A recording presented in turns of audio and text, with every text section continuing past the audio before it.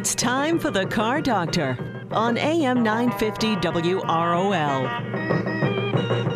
Got a car question? Call us at 617-770-3030.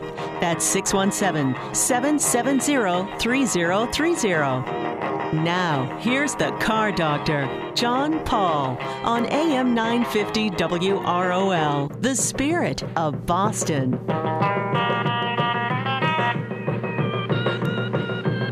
And good Saturday morning, everyone. Welcome to another edition of the Car Doctor program on AM 950 WROL, the spirit of Boston, or maybe you're listening on 100.3 FM, or maybe you're listening on the app, or WROLradio.com. Whichever way you're listening, well, I thank you for listening.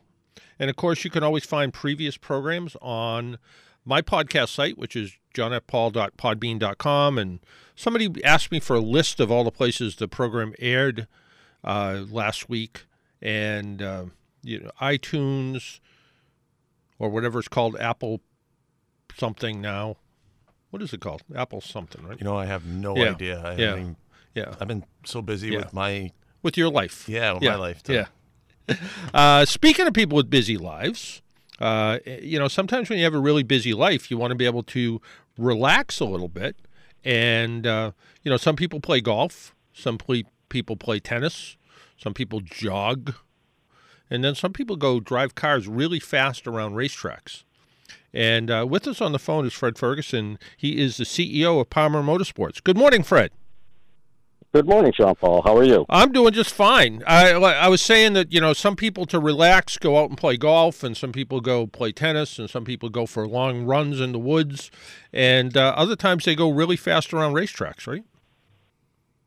That's true. They enjoy the thrill and the skill involved in that hobby.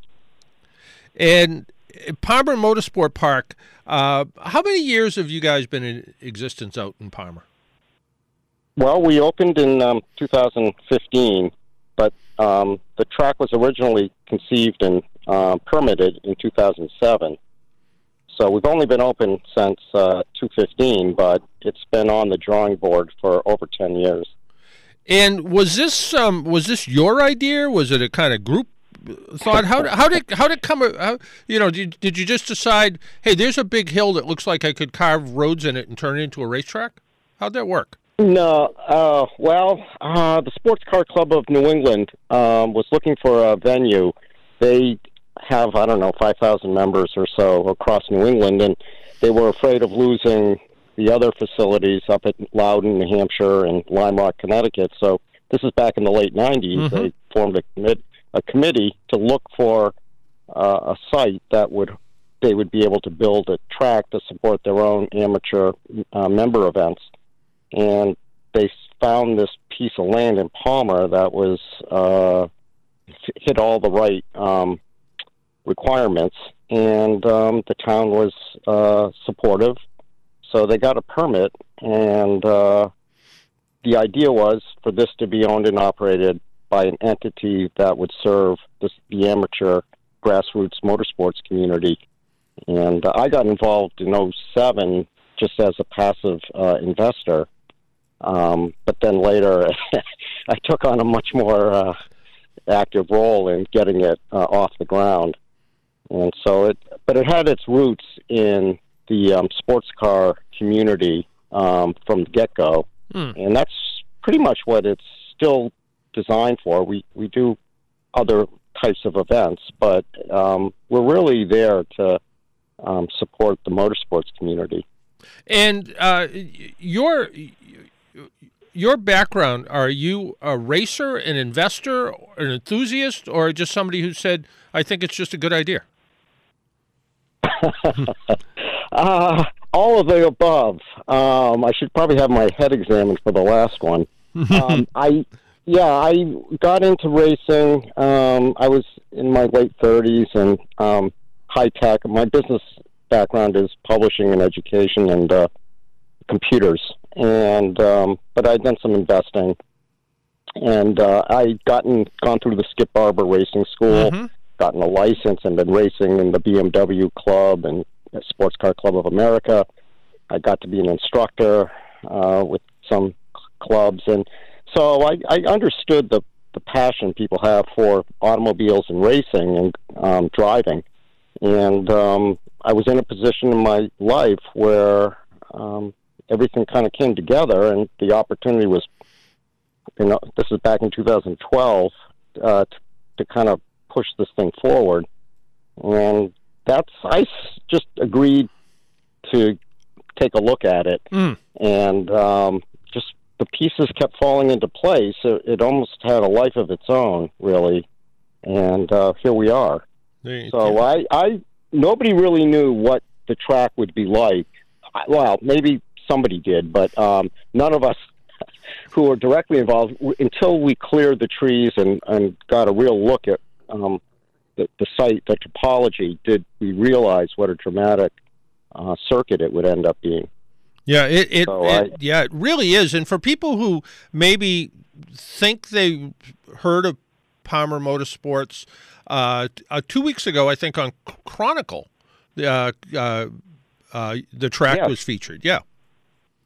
Yeah, we've done since we opened, we've gone out of our way to try to host other kinds of events to support various causes or interests. So the Veterans event was a big one, and then the MIT or the electric vehicle research that's going on around a lot of the institutions, education. We will make our venue available to them and to help them debug or test out their latest developments in car technology. And that's been really fascinating to be part of. And but giving back to the community has been something that I think, as a racetrack operator, we're going to be constantly looking to do that, because we understand not everyone loves having a racetrack in their town and within earshot. And so we're trying to find as many ways as possible to justify our existence and benefit to the neighbors and the communities. Yeah, I think down in Connecticut at Lime Rock, they can't run on Sunday because somebody doesn't like the noise on Sunday, and I guess over the years they've just sort of respected that and said, well, okay, if we're gonna coexist together, that's what we'll do.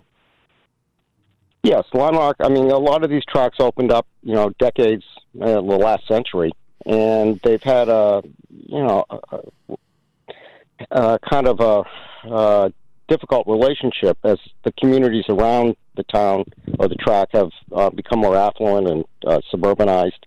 It creates a kind of give and take, but they had the benefit of being there for such a long time. But they do quite a bit themselves with the local Lakeville. There's a place for disabled children, and they do not run on Sundays, which is something that they agreed to many years ago. In return for, they do run some very loud televised events, and that sort of helps keep the doors open. Yeah, and I think they give back to the community as best they can, as much as their finances allow. Yeah, no, and before we get into how you keep the doors open, let's talk about the track a little bit. I was fortunate enough, one of your guys, Al Sandy, took me out around the track, just kind of slow to get a feel of the track. Myself and Craig Fitzgerald, who works for Gatehouse Media, went out, and then we went out with one of your part-time instructors, full-time enthusiast, Mark, in his hot rod Mustang, and went around, did some hot laps around the track. It is, and I'm not a big racer. I have been up to Monticello, and I have been down to Lime Rock, and I have been to Road Atlanta. I don't know that I've ever been on a track that had elevation changes quite like yours. No, it's definitely from. There's a track in Austria, Spa-Francorchamps, that comes close to that kind of elevation. It's literally built on a mountain. It was primarily the topology of the site dictated the layout in trying to get a long enough circuit you needed to, and Whiskey Hill is got some terrain, elevation. And in the end, it did turn out to be very dramatic, much more so than I think many of us realized. And also the sight lines you get from around the circuit once the trees were opened up was stunning. I had no idea you could see so far out to the west and south and north as you can.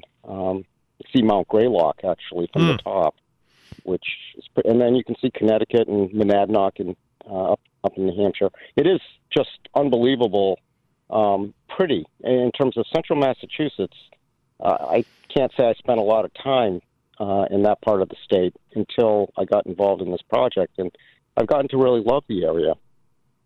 Yeah, it really is a beautiful area, and you're nicely located between Boston and Connecticut, and not all that far away from New York. No, in fact, a lot of our members and clubs that run out of Palmer, the commute up to Massachusetts, that part of Massachusetts, is doable. It's somewhat easier than trying to fight traffic to go in other directions. And we're right off the pike. It is centrally, when we did the business plan, we drew a circle and looked at the population density and the people of owning sports cars, and it looked to be from a regional perspective an excellent location to be situated, and that was part of the whole economic crunching the numbers to make sure that whatever was built, it is only open for a partial 200 days out of the season, so we had to make sure, and that it again caters to the amateur grassroots enthusiast. So the numbers had to work for what people would be willing to pay and how far they're willing to drive. And the venue itself had to be interesting enough that they'd want to keep coming back. Yeah, when I was out with Mark in his Mustang, one of my questions to him was, how long will this stay fun? And is it one of those things that, whether it's any kind of sport you're in, it starts to become a little less fun if you kind of go in the other direction of not getting better? And he said, yeah, he said, absolutely. He says, I get to come out here, I get to do what I love, and as long as I see a little incremental change in myself or the car every time, he said, I'm always encouraged to come back. And yeah, that's one of the things about when I first got into the sport, I thought I was a pretty good driver. I've driven my whole life, and I get out on the racetrack and realize it's a whole nother level of skill involved. And as I've progressed in the sport, it becomes more of a thinking man's game than it is.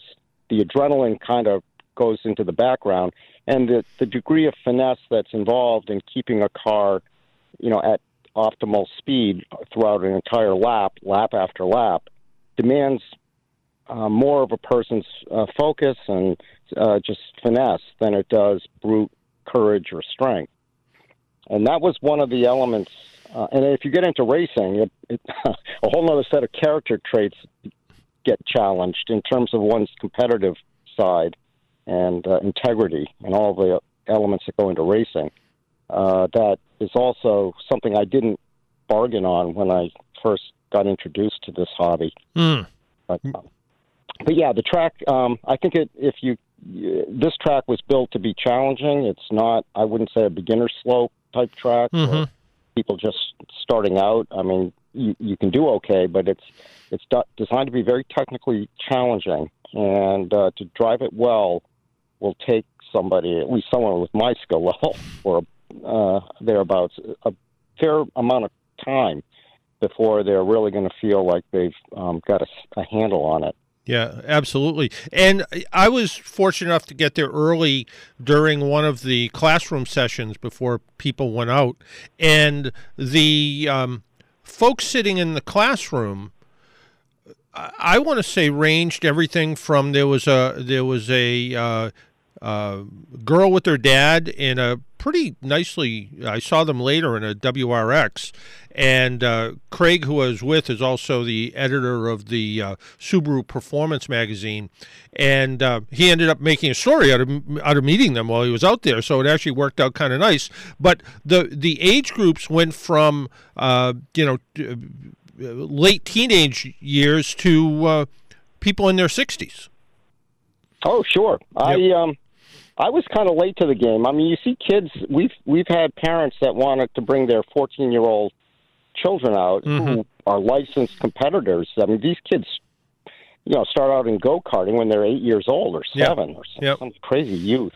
But I was at Lime Rock when Paul Newman was still around, and he was, I think, 82, 83. Yep. And he was still competing a GT. He had a GT1, I don't know what it was, Camaro or something.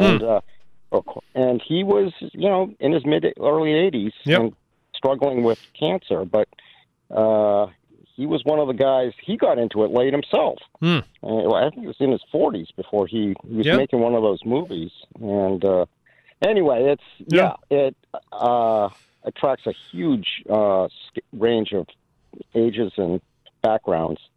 Well, speaking of how do you keep the doors open, how do you join? What's it cost? Is it a per day, per year? Is initiation? Is it like joining a upscale golf course? How's it work?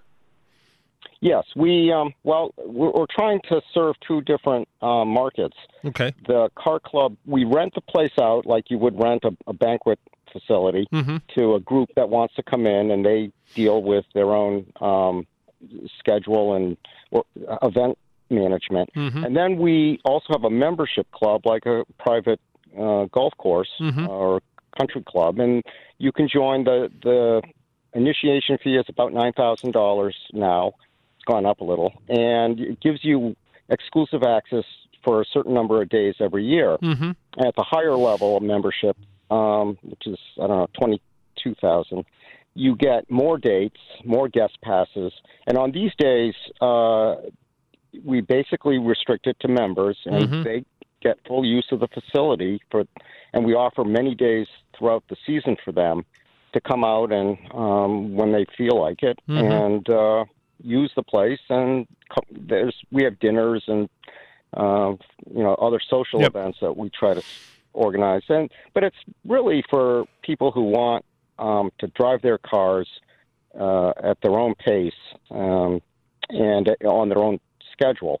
So the membership thing has worked out pretty well for those people for whom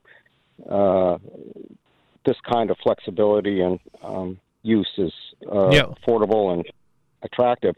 And the club model is mostly on the weekends, and it's because they'll bring in many more people, it is more affordable per person than joining. And people tend to want to, like skiing or golf, they're going to want to go to multiple venues, and that we are just one of the venues on New England has a fair number of racetracks, and so but we're hoping that we can be the home track to a lot of the groups that are headquartered out of the Boston area. Yeah. No, and it's not, you throw out 9,000 and 22,000.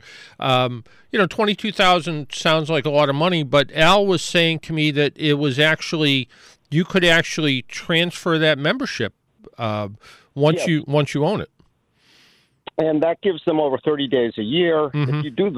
If you plan to use it a lot and run the numbers, if you belong to any racing or car club, you realize going to the track is at least a few $100s. So if you're getting 30 days a year and you're using anywhere 20 of them, say, and the dues, so that's a one-time fee. The annual dues are much less. And so the price becomes a lot more attractive the more you, and we do want members that intend to use their membership. We're not looking I guess some people like to say they're a member of some place. Yeah. And that has a certain cachet, but no, we're really interested in the guys who are intending to drive and love driving. It's part of the reason we're here. No, and you have future plans too. I mean, right now you have a little bit of a small storage facility that people can leave their cars on site, and you have you had a pretty good food truck when I was there, by the way. The classroom space. But over time, you guys want to try to expand that a little bit too, right?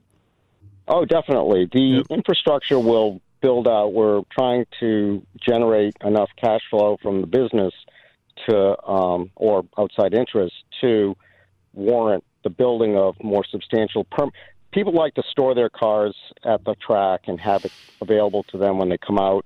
It's a good location for if you have a vehicle that you use for driving on our track or other tracks, to have a place that you can house it in your trailer. So these facilities, while part of the plan, weren't in the budget. Once building a racetrack is pretty expensive and daunting, just getting it off the ground.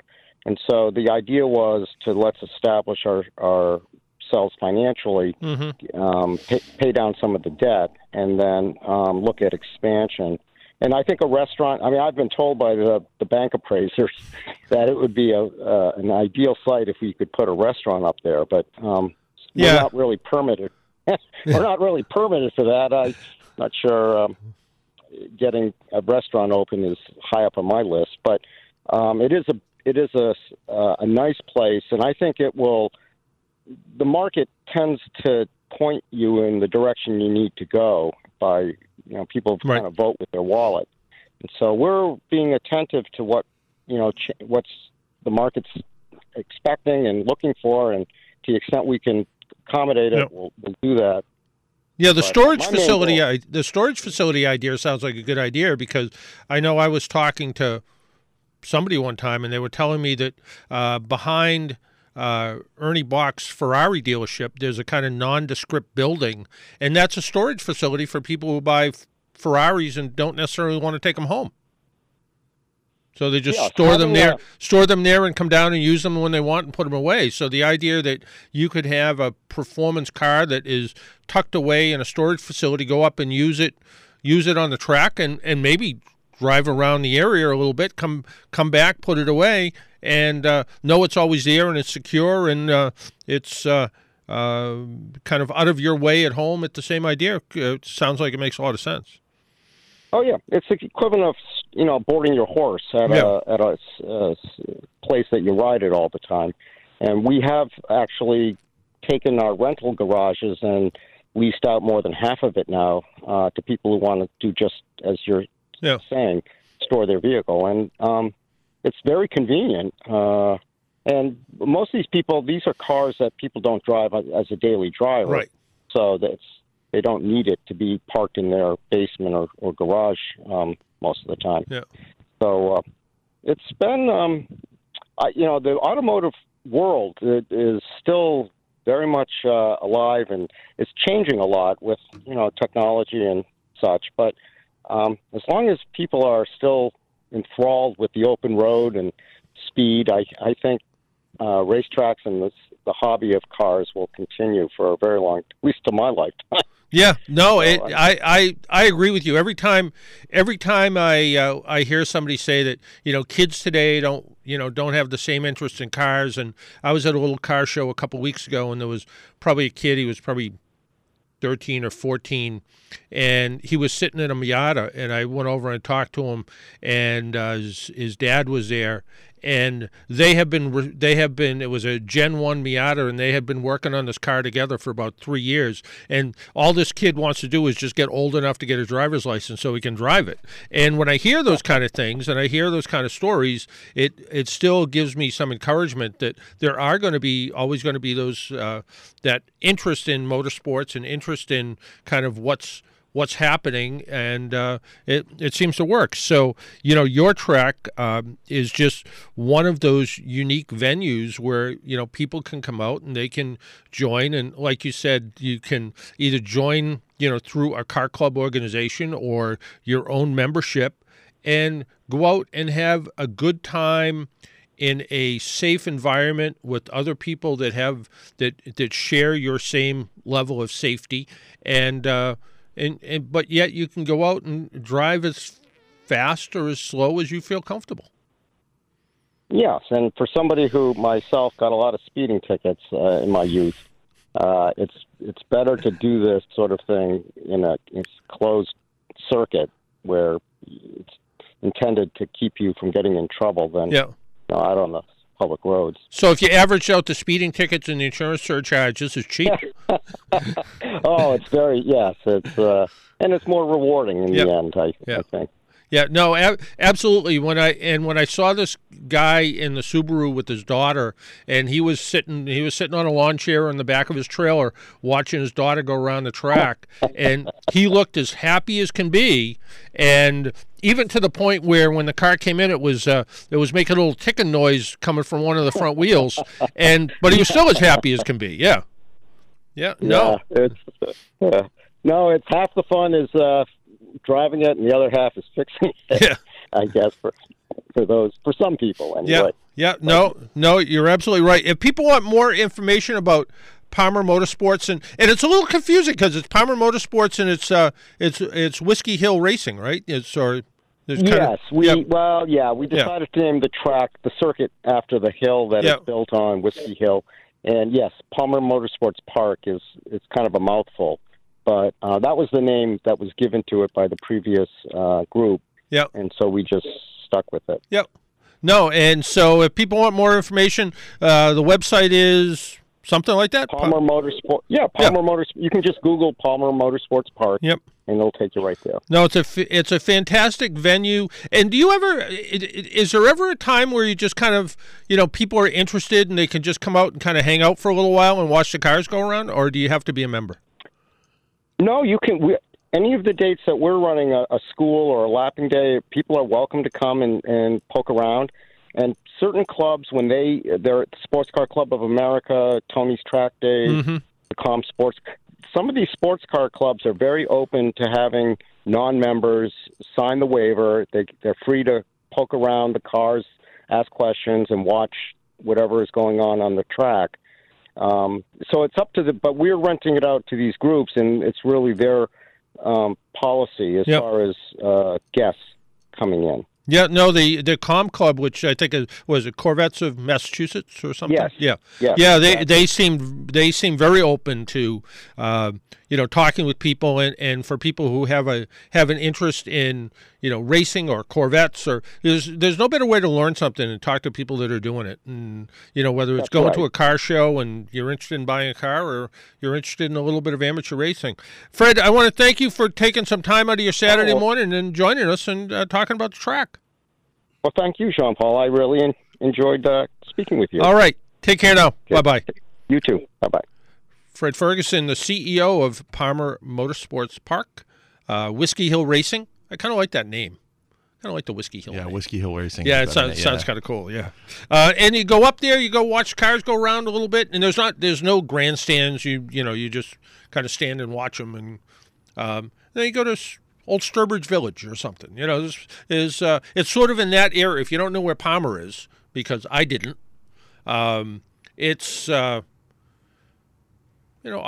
the Pike or off of 495 out to the Mass Pike kind of thing. Probably if you were at Wrentham Village Outlets, for instance, as a landmark. Probably 40 minutes from there. So pretty easy to get to. From where we are here, probably closer to 80 miles maybe from the station here to Palmer. So you look like you're doing calculations. No, I'm trying to figure out something. No, it's not calculation. I'm trying to research something. Oh, do math? No math. Okay, all research right. something. All right, well, why don't we take a break? Okay. How about that? And you can do all the research you want. We'll come back and we'll find out what you're researching. My name is John Paul. This is the Car Doctor program. Give us a call at 617-770-3030, 617-770-3030. We'll be right back.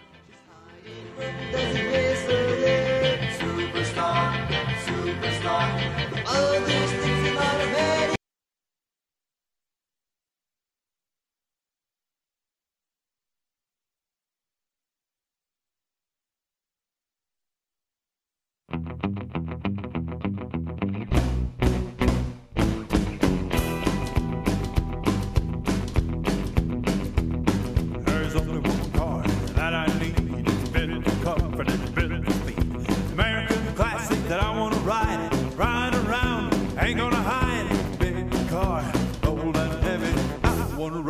56 Chevy. As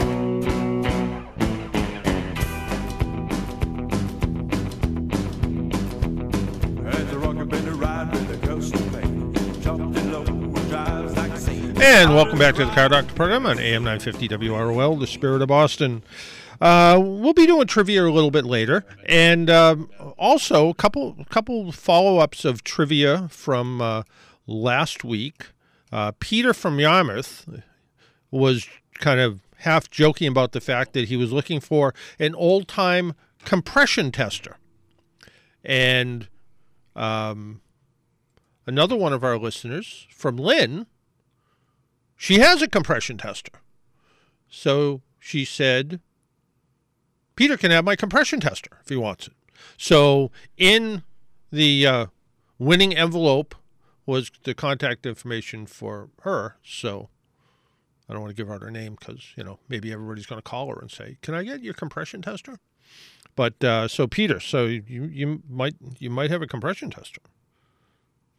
Because I didn't even look to see if I had one. And I don't think I do. I think I gave it away to somebody who had low compression. They needed to test it. So anyway, a new study came out from the folks over at iccars.com.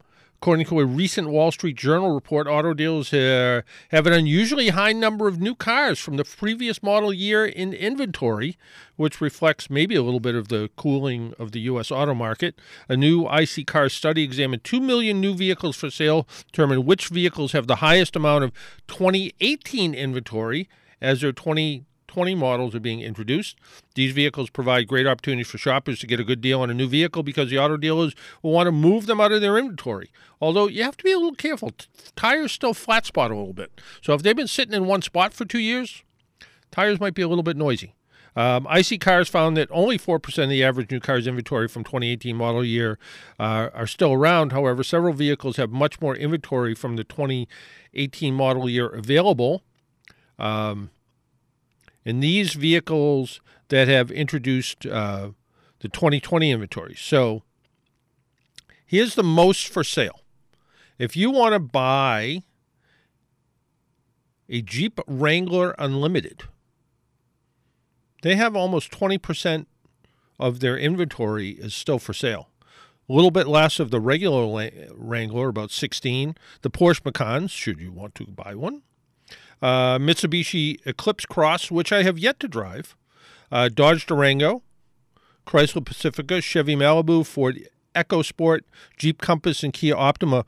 Those are all vehicles that are 2018s that are still in inventory, that maybe there's some good deals out there, and maybe some dealers want to try to move those cars off their lots. So if you're thinking Jeep Wrangler or Wrangler Limited, maybe you can get a good deal. Volkswagen said Friday it's recalling 679,000 U.S. vehicles sold since 2011 that could roll away because of an electrical issue.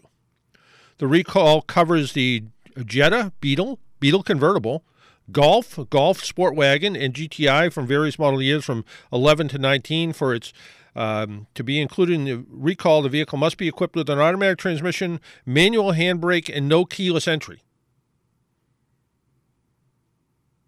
I think that's mine. Well, I have keyless entry, though. I don't have keyless start, which would make more sense. But the vast majority of the cars that are being recalled are Jettas at almost 499,000 and Beetles at about 100,000. The automaker said dealers may be able to remove the key after stopping without placing the car in park, which increases the risk the vehicle could roll away. Leaving the car in gear or in neutral with nothing there to stop it would certainly be a cause from concern, according to this article. Volkswagen said a buildup of silicate on the shift lever micro switch contacts is to blame. Here's the actual specific models. 2012 to 2019 Beetle, only about 65,000. Beetle convertibles, 12 to 19, 28,000. Again, it says without keyless entry. I thought every one of those had keyless entry, so I'm not sure what they're talking about. Golfs from 2015, a handful of those. Golf Sport Wagon, a car I really like, actually. And, of course, the Jetta, the plain old-fashioned Jetta, 11 to 2018, $541,000. Dealers will install with an additional switch and circuit board to disable the micro switch at the shift lever. Volkswagen said there's no reports of injury. Sounds kind of weird. In a few short months, Harley-Davidson's lineup shifted from 0 electric offerings to having 3 battery-powered two-wheelers for 3 different age groups. Well, sort of. The Harley-Davidson Livewire is a real Harley-Davidson full-size motorcycle, but they also launched something called the Iron. I'm not even going to try. IRONE 12, IRONE 16, 2 battery-powered electric bicycles for kids between the ages of 3 and 7. Harley-Davidson used X Games Minneapolis early this month to unveil 2 products that hopes it will instill the love of riding in a younger generation. Both the 12 and 16 are basically pedal bicycles with swappable lithium-ion batteries attached. Each bike has 3 drive modes: training, standard, and advanced. Training keeps the top speed to 5 miles an hour. Standard tops out at 7, and advanced allows up to 9 miles an hour, 11 on the 16. Equipped with aluminum frames, the bikes weigh about 16 to 19 pounds. And you can buy a Harley bicycle for kids for about $700. So I guess if you're really interested in one of those, you can go out and buy one. The other Volkswagen news, which is the most unnewsy news I've heard, is Volkswagen's going to change their logo. What? Yeah. Why? Well, and they're not. But it made headlines, which I don't... It said Volkswagen... it looks like the automotive world is finally getting on that design trend as well. Specifically, Volkswagen is changing its logo, moving away from the bubble-like blue and white VW sign to a simple flat black and white logo. So that little kind of little curvy blue and white, they're doing away with it and making it flat and black and white. Okay. Why? And why make news about that? And I'm just as bad because I'm talking about it. But that isn't to say the new logo hasn't been out in the wild at all. It's been used on a new Hello Light ad campaign as well as on some prototypes. But the first production to get it will likely be the new Golf. While one manufacturer changing his logo doesn't make for a pattern, 2 manufacturers would like at least to start. This is where Lotus comes in, if you ever see a Lotus. And here's what I miss. And I was at, last Saturday, I was down the Cape for a little while, and I went to a little car show. And this Thursday evening, I was coming home from work, and I got off because traffic was kind of heavy. And I was driving on 138 by the old Raynham Dog Track, and there's a car show there every other Thursday night. So it was about, 6 o'clock. So I swung in to see what was going on at the car show. And what I really miss is script writing on the side of cars and names. Something like, a BMW 325 actually kind of meant something when it actually meant that it was a 2.5-liter engine. Now it really doesn't mean anything because it could be a 2-liter engine with a turbocharger. The 2-liter engine without a turbocharger still they have different names. The names don't necessarily coincide with, but I miss some of the script writing that's used to be on the side of cars where the letters connected together. I don't know. It's kind of a classic look, and I kind of liked it. And now you don't see it. And the idea of Volkswagen doing something like, oh, we're going to change our logo from bubble shaped to flat black and white, black and silver, whatever color it is, just. If you're going to change it to something interesting. That's what I have to say. Speaking of people that always have something to say, our buddy Rick's on the phone. Rick, is that you? Yeah, that's me. Yeah, what's up? Well, last week you mentioned that Carvana was making just over $3,000 in profit for per vehicle each car they sell.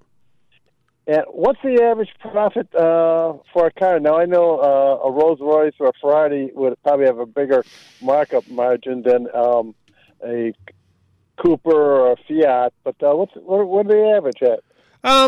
It can be just pure profit. It can be anywhere from nothing to $3,000 or $4,000. Car dealers make more on the accessories of the sale, things like wheel and tire insurance, key fob insurance, gap coverage for insurance, than sometimes they do on the actual sale of the car. And that sometimes is what is where the profit is more than the car. But I remember talking to a car dealer a bunch of years ago, and he bought a bunch of 1-year-old fleet cars. And I think these happen to be Buicks. And he said to me, I'll tell you, he said, we make $1,000 per car when we sell them. And he said, there's some new cars we don't make $1,000 per car. Now, granted, at the end of the year, there may be incentives for how many cars get sold. Obviously, you can't be a David Rosenberg with his Prime dealerships, or Herb Chambers or Danny Quirk and building these big dealerships and not make any money on car sales, because the shop doesn't make up for it either. Even though the shop now has to absorb a lot more of the expenses of the operation than he used to. But yeah, I would be willing to bet that most new car dealers, if they made $3,000 per car, would be extraordinarily happy.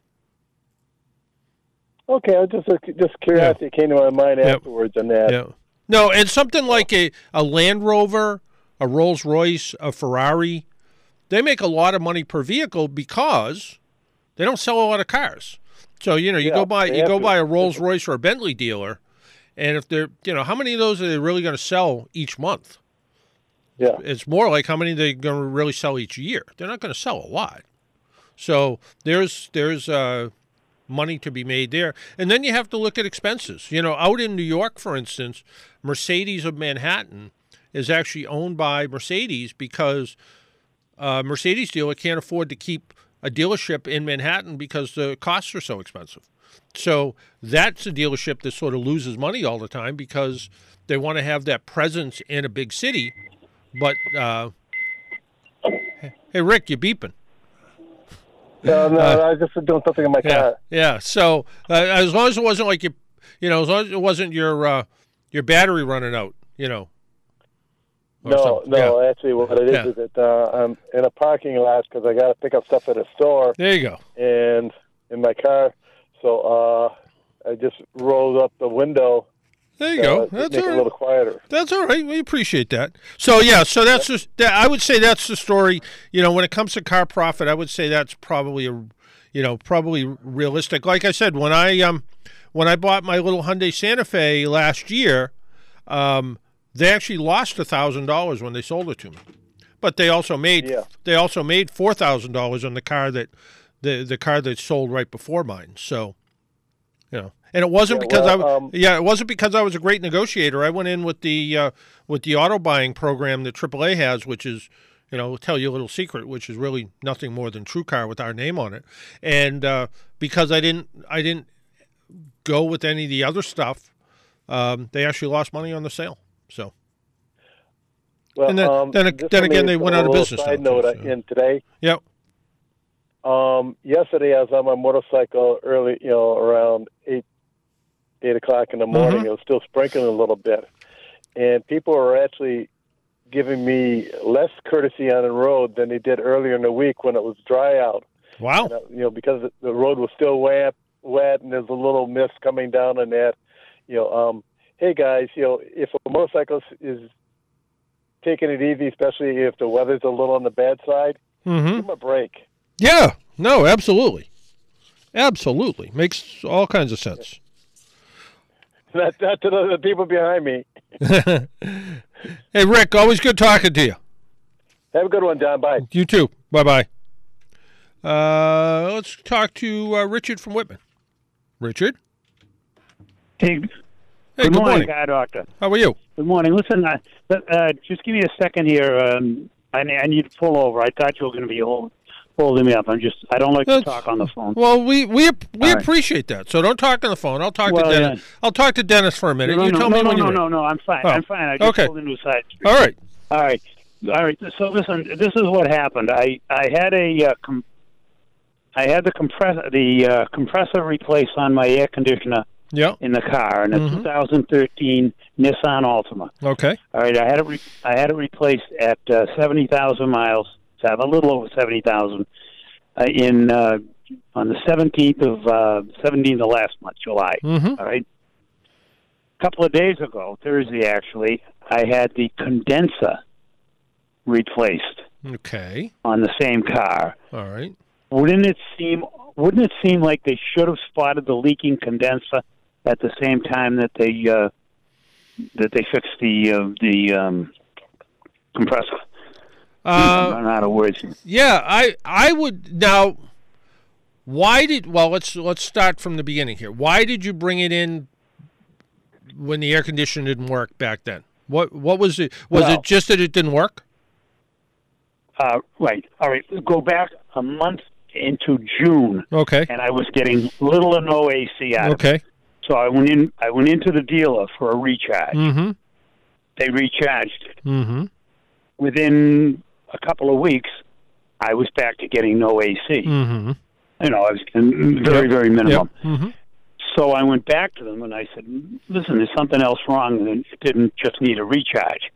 So they didn't pick up on the fact that the compressor was bad when they did the recharge. But he you know that blah, blah, blah, yada, yada, yada thing they give you about they put a machine on it, and the machine tells them how much to put in and so forth and so on. All right. So I'm out that $100 for the first recharge. They're not going to. Right. Mm-hmm. So they put the new compressor in on the 17th of July, and at that time everything was fine for a couple of weeks until it all leaked out. I was getting not as much AC as you would expect, but I was getting some AC. Then it started getting worse and worse and worse to the point where I was sweltering in the car. So I went back to them a couple of days ago, Thursday, as a matter of fact. I went back to them Thursday, and I said, there's something else wrong with this car. I'm not getting any air conditioning. So the guy comes back to me a few minutes later, and he says, it's the condenser. Okay. So I said, why wasn't that picked up at the time that the compressor, if it was indeed the compressor that was wrong? And he said, well, and he went through that yada, yada, blah, blah, blah thing, that they go through. They're very good at it. Things are happening, and yes. But so, anyways, does that seem like too much of a coincidence that both of them would? I'm kind of thinking the condenser was a problem right from the very beginning. Strangely enough, it's odd that a condenser. It's odd that a compressor. I mean, compressors will leak. There's no question about it. And he said something about. I'm sorry, an O-ring. Yeah, an O-ring that needed to be replaced also at the first one. Yeah, at the compressor. Yeah. All right, so go ahead. Could there have been a tiny little leak? First off, when you brought it in and it wasn't working the first time, and they added refrigerant to it, they should have added refrigerant and a dye, because it obviously leaked out of somewhere. So they should have added something to it to try to figure out, and then gone and tested the system to see where there was a leak. And then if they said, you know what, we spent about 15 minutes looking for a leak, it's got to be so small that it's just impossible to find. But then when you came back a couple weeks later and it wasn't working, to jump to the compressor seems to me that wouldn't be the first place that I would expect to see a leak, because you expect to see leaks at the condenser, the evaporator, some of the lines, because that's where most of all the vibration and abuse takes place, especially the condenser. I mean, the condenser mounts in front of the radiator. It's subject to potholes and bumps, and can end up with a pinhole or a crack or corrosion or whatever the case is. So, at this point, now where are you with it? Can you go back to them and say, hey, look, I think you misdiagnosed it, and the idea and their story might be, if you came back to Honest Dennis's garage here and said hey, you put a compressor in my car and the AC doesn't work, and I said, well, let us take a look at it and go, yeah, you need a condenser because this new compressor puts out higher pressure, and it actually found a weak spot, and the weak spot was the condenser, and that's what the problem was. You think for 1 second any dealership is going to agree to that? No, but what I'm saying is that might have been their story. Their story might be, we didn't do anything wrong. We didn't misdiagnose it. It was that condenser wasn't really leaking until we put this new compressor in, and the compressor, was working the way it should, and that's what blew a hole in the weak condenser. I don't know. I'm not buying that.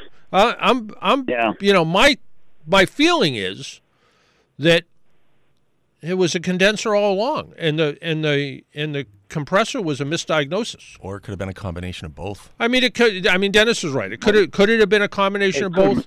It could have been. But that isn't where I would have jumped to conclusions. I'm in agreement. I think, and a friend of mine had something like this happen to him not too long ago, where they had to go through a series of issues, but the garage they went to, I can't remember where it was. They were like, oh, well, we replaced, just like you, they replaced the compressor first, and then the condenser, the compressor first, then the condenser went. So they just said, we'll just charge you for the condenser, and we're not going to charge you for the labor. Yeah, I mean that would have been a very reasonable thing if you came into them and said, you know what, we're not sure. We'll take care of the recharge. We'll take care of the labor. You take care of the part, and you probably would have been happy with that, I would think. I'd have been a lot happier than I am right now. Yeah. Again, I'm out $1,600. Right. It was just a little under $1,000 for the compressor, the original compressor. Yep. And then it was $615, $20. Yep. So $1,600 rounded out. Yeah. Don't get me wrong. I'm sitting here with the air conditioner. It's not running right now, but the air conditioner is running fine. But for $1,600, right? Where it was either $600 or $1,000, one or the other. I'd have said the car's got 75,000 miles on it. Stuff happens, right? By the way, this is a Nissan now, 4-cylinder. Yep. My daughter bought a couple of years after I bought this one, so it's like a 2015 or 16, and she's got less than 50,000 miles on it, and her condenser went.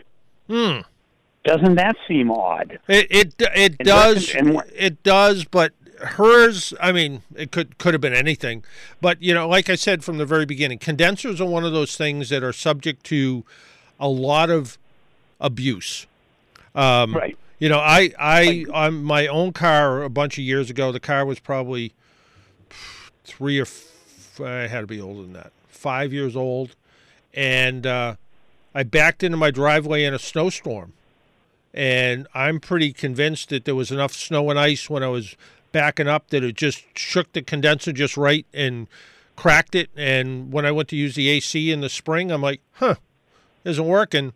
And then I looked down and I could actually see oil leaking from the corner of the condenser, which is the lubricant that, swishes around inside the air conditioner. And, that's what it was. Was it because I backed up in the snow, or is it because I drove 50 miles home in ruts and it shook it around enough where it cracked it? Who knows? And that may have been on a newer car. And the other not to sound like everybody's father, they just don't make stuff the way they used to, and it's all made out of lightweight aluminum to try to save weight and save cost, and this stuff doesn't take the abuse the way it used to. So, and also we live in New England, and not for nothing, but I'll tell you honestly, I'm a few years older than you are.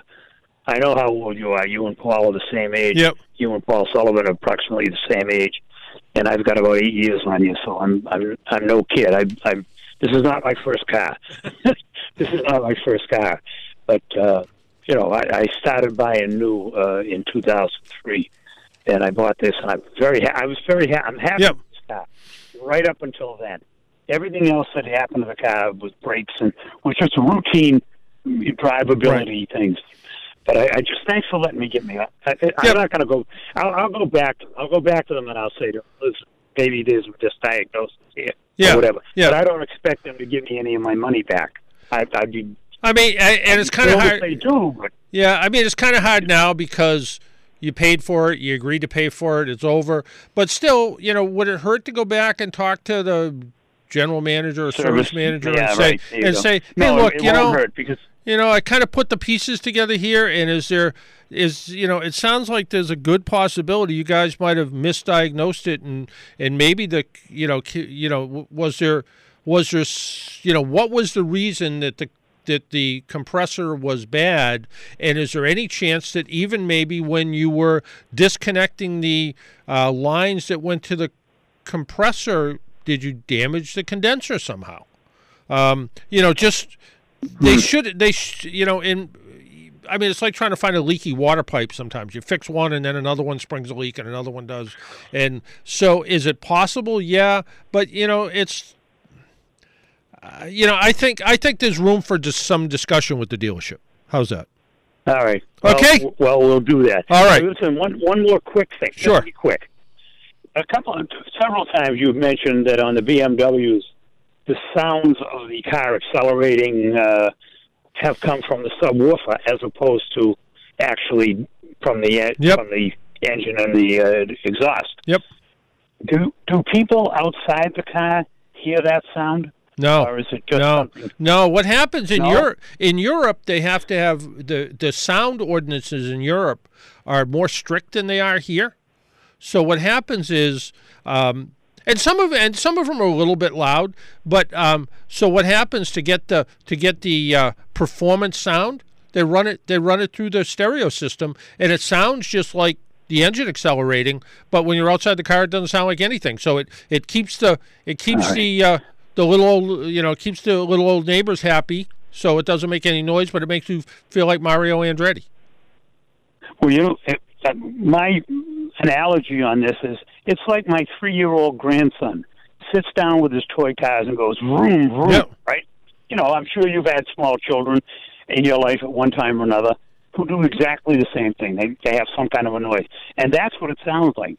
Like the I'm not going to insult the person that owns the BMW, but the person is being, I won't say tricked because they have to know. No, they're being tricked. They're being tricked. For the first couple of years, BMW didn't tell anybody. They were being tricked. They're smart enough to have enough money to buy a BMW, but they're not smart enough to know when somebody's pulling the wool over their eyes. Nobody said you're smart if you have money. I understand that. Never mind. But the other thing is too. Even Ford kind of did a little bit of trickery with one of their cars. They actually ran. I don't know what to call it. Almost like a sound funnel inside the car. So when you accelerated, you would hear the whoop noise when you accelerated, but it was actually an air horn that went inside the car. So it sounded like that sound of air rushing into an intake, but it was actually just an echo chamber that came inside the car. So it sounded like you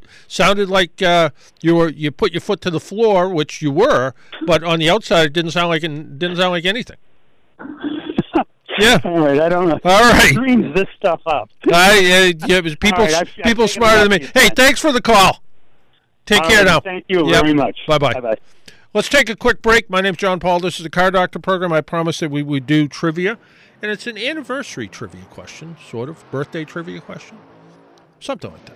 My name's John Paul. This is the Car Doctor program. We will be right back. Well, the other day I went out in my rig to some Saturday tracks that I heard was big. My rig is a big old Cadillac towing a big double A.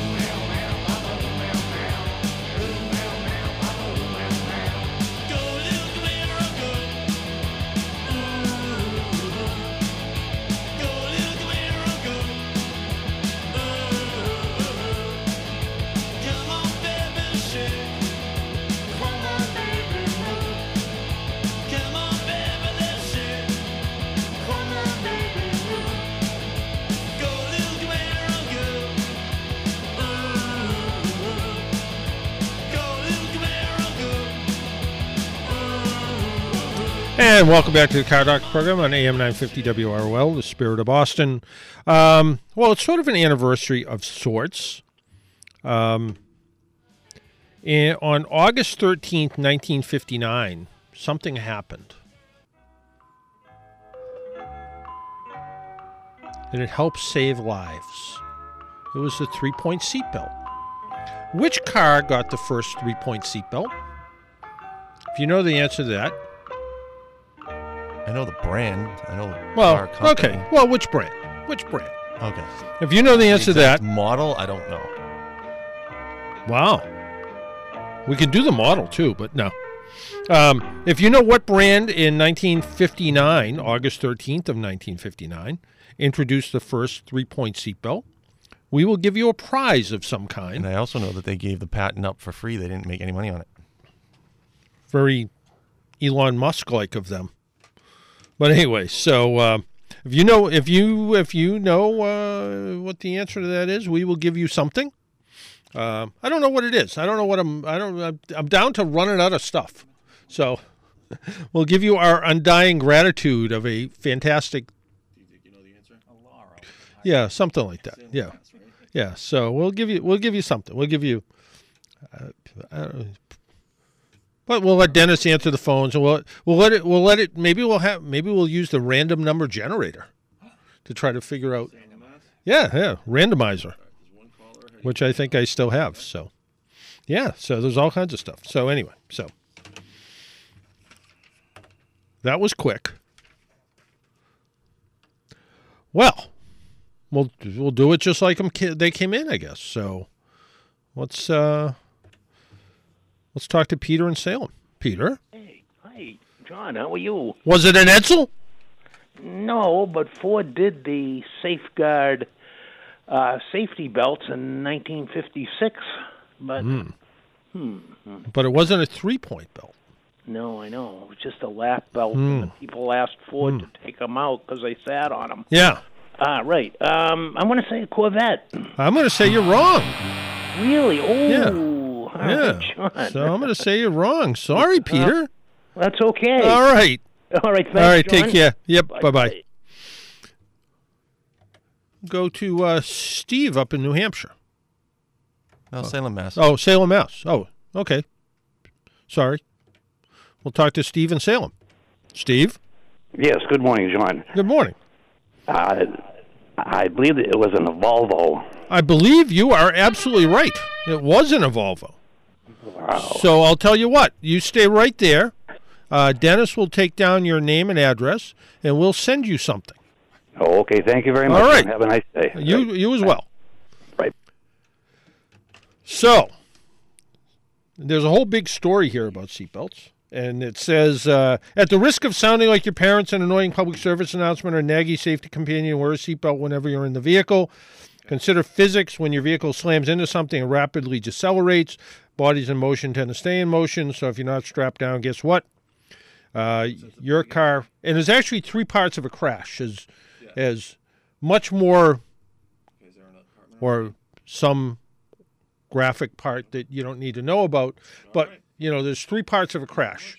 Your car hits something, you hit something inside your car, and something inside of you moves around. So we'll use your head, for instance. So when you're in a crash, your car hits something, your body hits something, and then your brain bounces off the inside of your head. And it's that third part of the crash that generally does you in. And the same thing with internal organs and other stuff. And all the accidents that I have had, I cannot. We call them crashes. Yeah. all the crashes that I have had, I cannot believe that I have never had a concussion or a real major injury. Were you wearing your seatbelt? Of course. Yeah. One, I will tell you, I wasn't initially wearing my seatbelt, and I was coming up over a hill, and something in my head said, "Hey, you're not wearing your seatbelt. You should probably put it on." I clicked it on. Yeah. 10 seconds later. 10 seconds later? Yeah, Boom. See?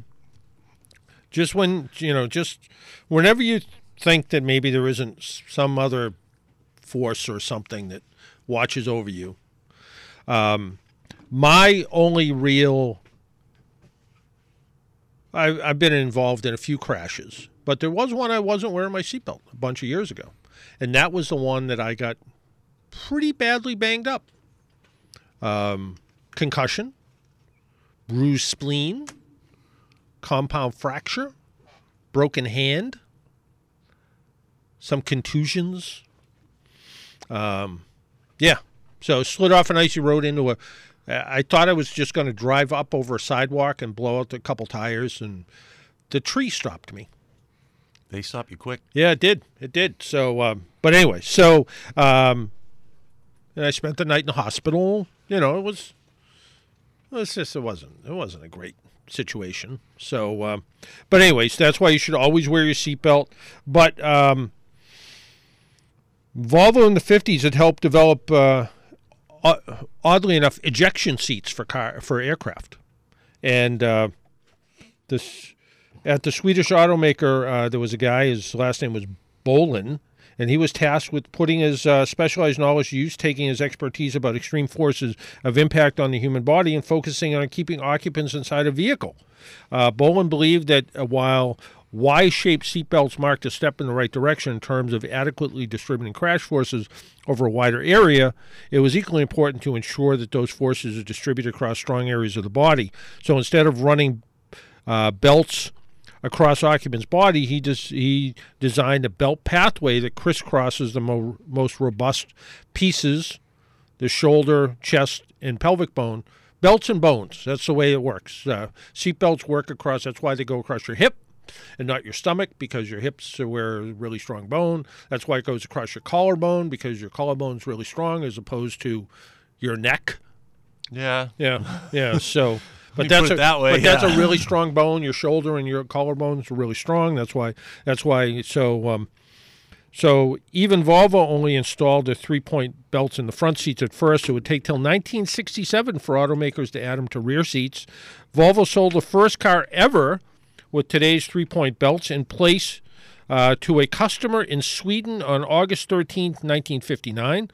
First Volvo sold with belts were the PV 544, you know, the little funny-looking little Volvo, looks like an old antique American car. And only in Nordic countries. Volvo thus became the first car maker in the world to equip its car with safety belts as standard. After that, Volvo spent years convincing the rest of the auto industry that belts were valuable lifesavers. It put on numerous presentations with live-action crash dummy demonstrations and cited data and studies. Volvo even tracked down every crash involving its vehicles over 1 year in Sweden. 28,000 crashes in all. They're not good drivers, the Swedes, apparently, if they run. Seems like in that year, whatever that year. The 3-point belts, according to their estimation, help spare drivers and passengers death and reduced injuries by 50 to 60%. That's a number that still sticks around today, that seatbelts can reduce serious injuries and death by 60%. Add airbags into the mixture, it adds another 15 or 20%. So combination of airbags and seatbelts you would think would keep you ultimately safe until the point where it can't, because you're going too fast or whatever. Volvo claims that by next year, no one driving a 2020 Volvo will be involved in a fatal crash. I don't know how... Well, you know, put that spray foam that was in Demolition Man in the car? Yeah, exactly. Yeah. But they say that between their automatic emergency braking systems, seatbelt systems, laminated glass, soft stuff around the inside of the car, somewhere on one of the old podcasts, I have a quote from the Volvo engineer who said that. So he didn't say when in 2020. So we got a text. Yep. They have a 2019 Kia Sorento with a whopping 2,200 miles on it. Mm-hmm. They're getting an error saying check blind spot collision warning, and it like kind of rapid fires on and off. Mm-hmm. The dealer's had it for 2 days now and can't diagnose the problem, although they know there is a problem. What do you know about it? Anything? Nothing more than the dealer would know. There's a problem with the sensor wiring, something like that. It is it starts off with, well, let's check it and make sure it's not dirty.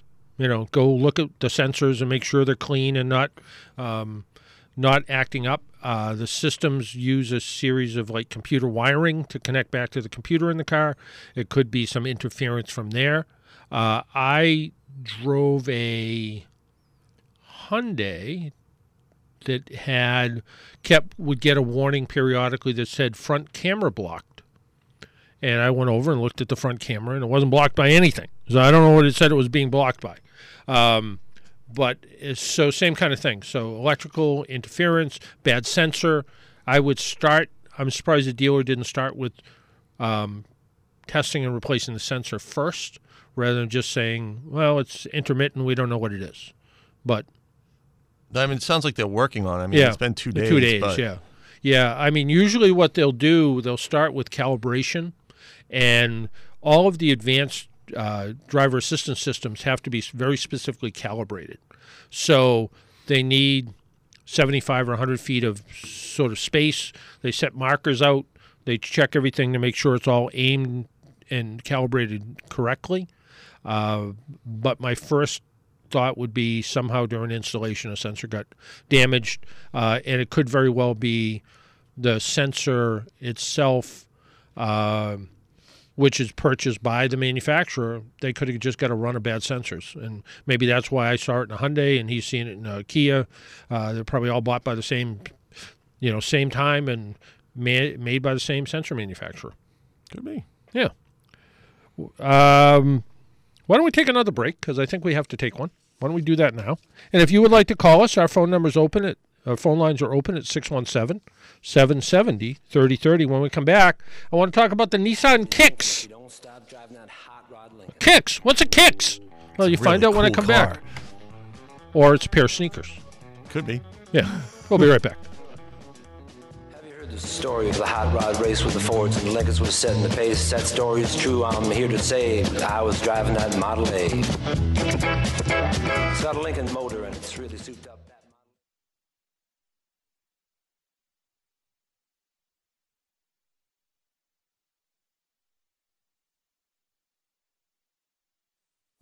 Little scoop, you don't know what I got.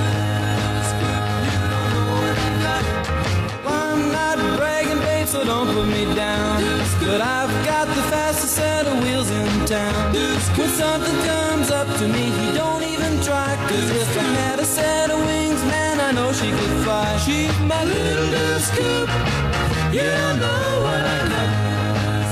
You don't know what I got, just a little scoop. And welcome back to the Car Doctor program on AM 950 WROL.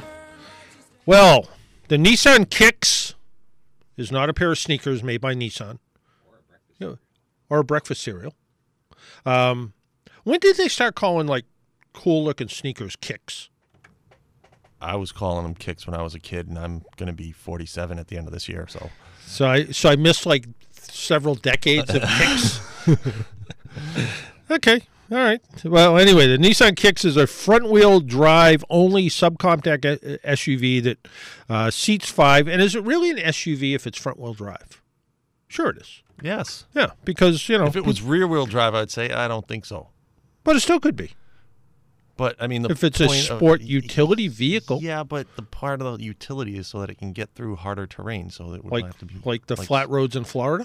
Or the snow in New England. Yeah, but we're not the only, there's other parts of the country that nothing ever happens. True. Except it rains. Apparently, that's all it does in Florida right now is rain. But anyway, it's a subcompact SUV. It seats 5. It's powered by a 125 horsepower, 1.6-liter four-cylinder engine, a continually variable automatic transmission. Comes standard, as do a host of other features. The Kicks comes in 3 trim levels, S, SV, and SR, and we road tested the SV. The 1.6-liter four-cylinder engine, compared to other vehicles in its class, trails in horsepower, but manages to do more than an adequate job of getting the car up to highway speed, passing slow-moving vehicles, things like that. You do have to push all the way to the floor on the accelerator. Makes a little bit of noise, but pretty drama-free as things go. The CVT transmission does a good job of keeping relatively quiet, and only under hard acceleration does the combination of small engine and CVT get a bit raucous. During my time with the Kicks, fuel economy averaged, according to the onboard computer, about 36 miles per gallon. Overall, ride and handling are slightly better than what you would expect in an economy car. The electric power steering is actually pretty good. The combination of tight turning radius makes the Kicks easy to pilot around city streets. The ride is smooth on all but the worst roads. The overall handling won't compete with a sports sedan, but presents no surprises in driving situations. Visibility is generally very good to the front and rear, but I did have to make some very careful mirror adjustments to fully eliminate blind spots to the side.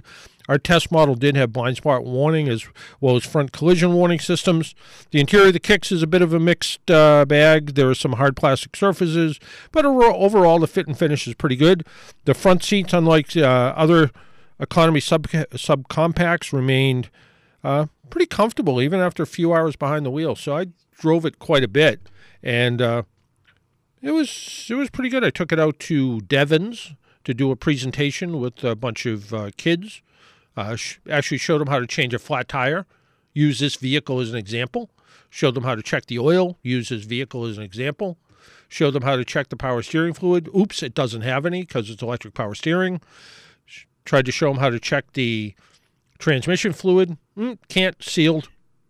It does have a dipstick, but they don't want you to take it out. They coat it with a plastic cover, so you can't put anything in there. Then what's the point of the dipstick? You break the seal off if you do need to actually check it or refill it because there's a leak. But auto manufacturers don't want you playing with their transmission fluid anymore. A lot of Toyota Camrys now, no dipstick at all. My own car, haven't even looked.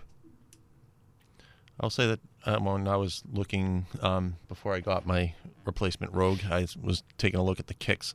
The only reason I really didn't get it is because of the subcompact size. It is subcompact. I mean, I could fit into it. Yeah, I could see you fitting into it with decent headroom. Absolutely. Anybody sitting behind me? No. Not as much. Although a little bit of adjustment, you could put adults back there. Fold the rear seats down. The cargo space actually got really good. Yes. I had to carry about 200 pounds of stuff one day, and I put a blanket back there so it would stay clean because it's not my car, so I have to be, so I tend to be a little extra fastidious, I guess, to make sure that nothing happens. I mean, when I get the cars, they come spotlessly clean, and I try to give them back spotlessly clean. Sometimes I'm even out there with my little cordless vacuum cleaner, vacuuming the beach sand out of them, so they stay clean. So I try to give them back as nice as I got them, and to the point of making sure that I always give the car a walk around, and somehow if there's a parking lot ding or dent, I always let the folks know so they know it happened on my watch. It does have something my car doesn't have. It has Apple CarPlay and Android Auto. I didn't think I would miss that. I kind of think I do miss Apple. I haven't even tried it on mine yet. Did you have it in your old one? No. I mean, it basically just mirrors your phone. So for certain apps, not all apps. Yeah, like if you have Google apps, forget it. It works pretty good with Google Maps. On Apple Play? Yeah, really? On Apple CarPlay. Yeah, that's what I tend to use. I use that more. Yeah, I use Google Maps. Yeah, yeah, and it works, and it works pretty good with Waze, which is also a Google Apps. Which I don't like Waze. No, I'm a Waze hater, because too many people, when traffic backs up, step on the brakes, slow down to look at their phone to see if there's an exit they have to take, and that backs traffic up for another mile. I have seen so many times this year traffic come to a complete stop, and I can see way ahead because we're in position, and there's no reason. Mm-hmm. And it's actually, technically it's called, well, I don't know how technical this is. It's called the turtle effect of traffic, where one person slows down, the next person behind them has to slow down a little more, the next person slows down a little bit more, and then all of a sudden... Route 24 is notorious for it. That's right. Turtle effect. You can be going 85 miles an hour 1 second, which Yep. you should never be going that fast, but you can be. You can be, you could be, and then the next second you're going zero. And then it's like, well, what happened? Nothing happened. And then you sit there for a few seconds, Yep. and then you're going Yep. 85 miles an hour again. Yeah, and that's because all it takes is one person to dump their coffee over, look at their phone, or look at Waze. And I'm convinced that some people are, and especially where Waze lets you enter in information while you're driving, so you can put, cop ahead or something. It just causes more problems. So bottom line, the Kicks is friendly, fun-to-drive subcompact SUV that's comfortable, competent, and returns very good fuel economy. If you can live without all-wheel drive and knowing you don't have the quickest car on the block, the Kicks by Nissan is a good choice. 4-cylinder engine, 31 city, 38 highway, prices tested $21,630. So in the world of not bad economy, pretty good. Hey, Sully's over there just hanging out.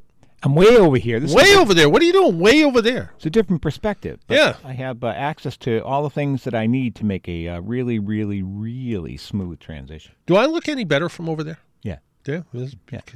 Unquestionably. That because your vision's not as good? You're further away? Well, you get a nice haircut. No, I'm actually going to go get a haircut. No, don't. You look good. No, the color's good. The lights coming. The lights on good. Right. Yeah. You look great. Maybe I don't need those lenses over the lights to give me a little bit more color. That's why the Lord makes your vision go when you're our age, yeah. So you look better. So what's up for the Irish Hit Parade? You took last week off because your back was bothering you. It's funny. I was talking to Bobby Brooks, and I said, any way you can come in. This is last week. And he said, what's up? And I said, well, I went to the doctor, and I finally, after, I've had a bad back for decades, and actually I had surgery. How long you had a week back? Well, about a week back. Yeah. You can't sneak out one by me. Come on. I know. But I had surgery back in the year 2000, and that's about 20 years ago now. So the doctor back then said you might have some symptomology in 15 years or so. So I beat that clock. But I had an MRI, and it came back with every osis and itis you can think of. So maybe there's something we can do about it, and maybe I just have to be able to take 2 more Advil and Well, the thing about that is I can't take that because of the stomach. So that's right. Great. Yeah. Yeah. So anyway, Bobby Brooks is a stenosis is the thing. I think. That's what I got. That's one of them anyway. That's one of them. I learned a new word, and I know a lot of words. You know that. I know you do. But I learned the word foraminal. Foraminal. Is it with F-O-R-M-A? I was thinking it was with the PH. No. All right. But I don't even know what it is, except mine is narrowed. Oh, yeah. You're right. Yeah, I hate that. No, which means apparently the nerves have to go through the foraminal channels, and once they get narrowed, the nerves get pinched, and that impacts your pain threshold plus your ability to maintain balance and walk properly. I hate that. I'm a wreck. But luckily, here to do my job, I sit and push buttons. You sit, push buttons, and you play the very best in Irish music. Right. Well, I peruse the library, which now is all digital, which helps me a lot. Look at Dennis going like this. What's that mean? It doesn't mean anything. It means hurry up, doesn't it? All right, I'm hurrying. Thanks, guys. All right. Hey, it's good to see you guys. I love you guys. It's good to be here. Till next week, make sure you wear your seatbelt, drive safely, be good to your car. Talk to you all next week. Bye-bye.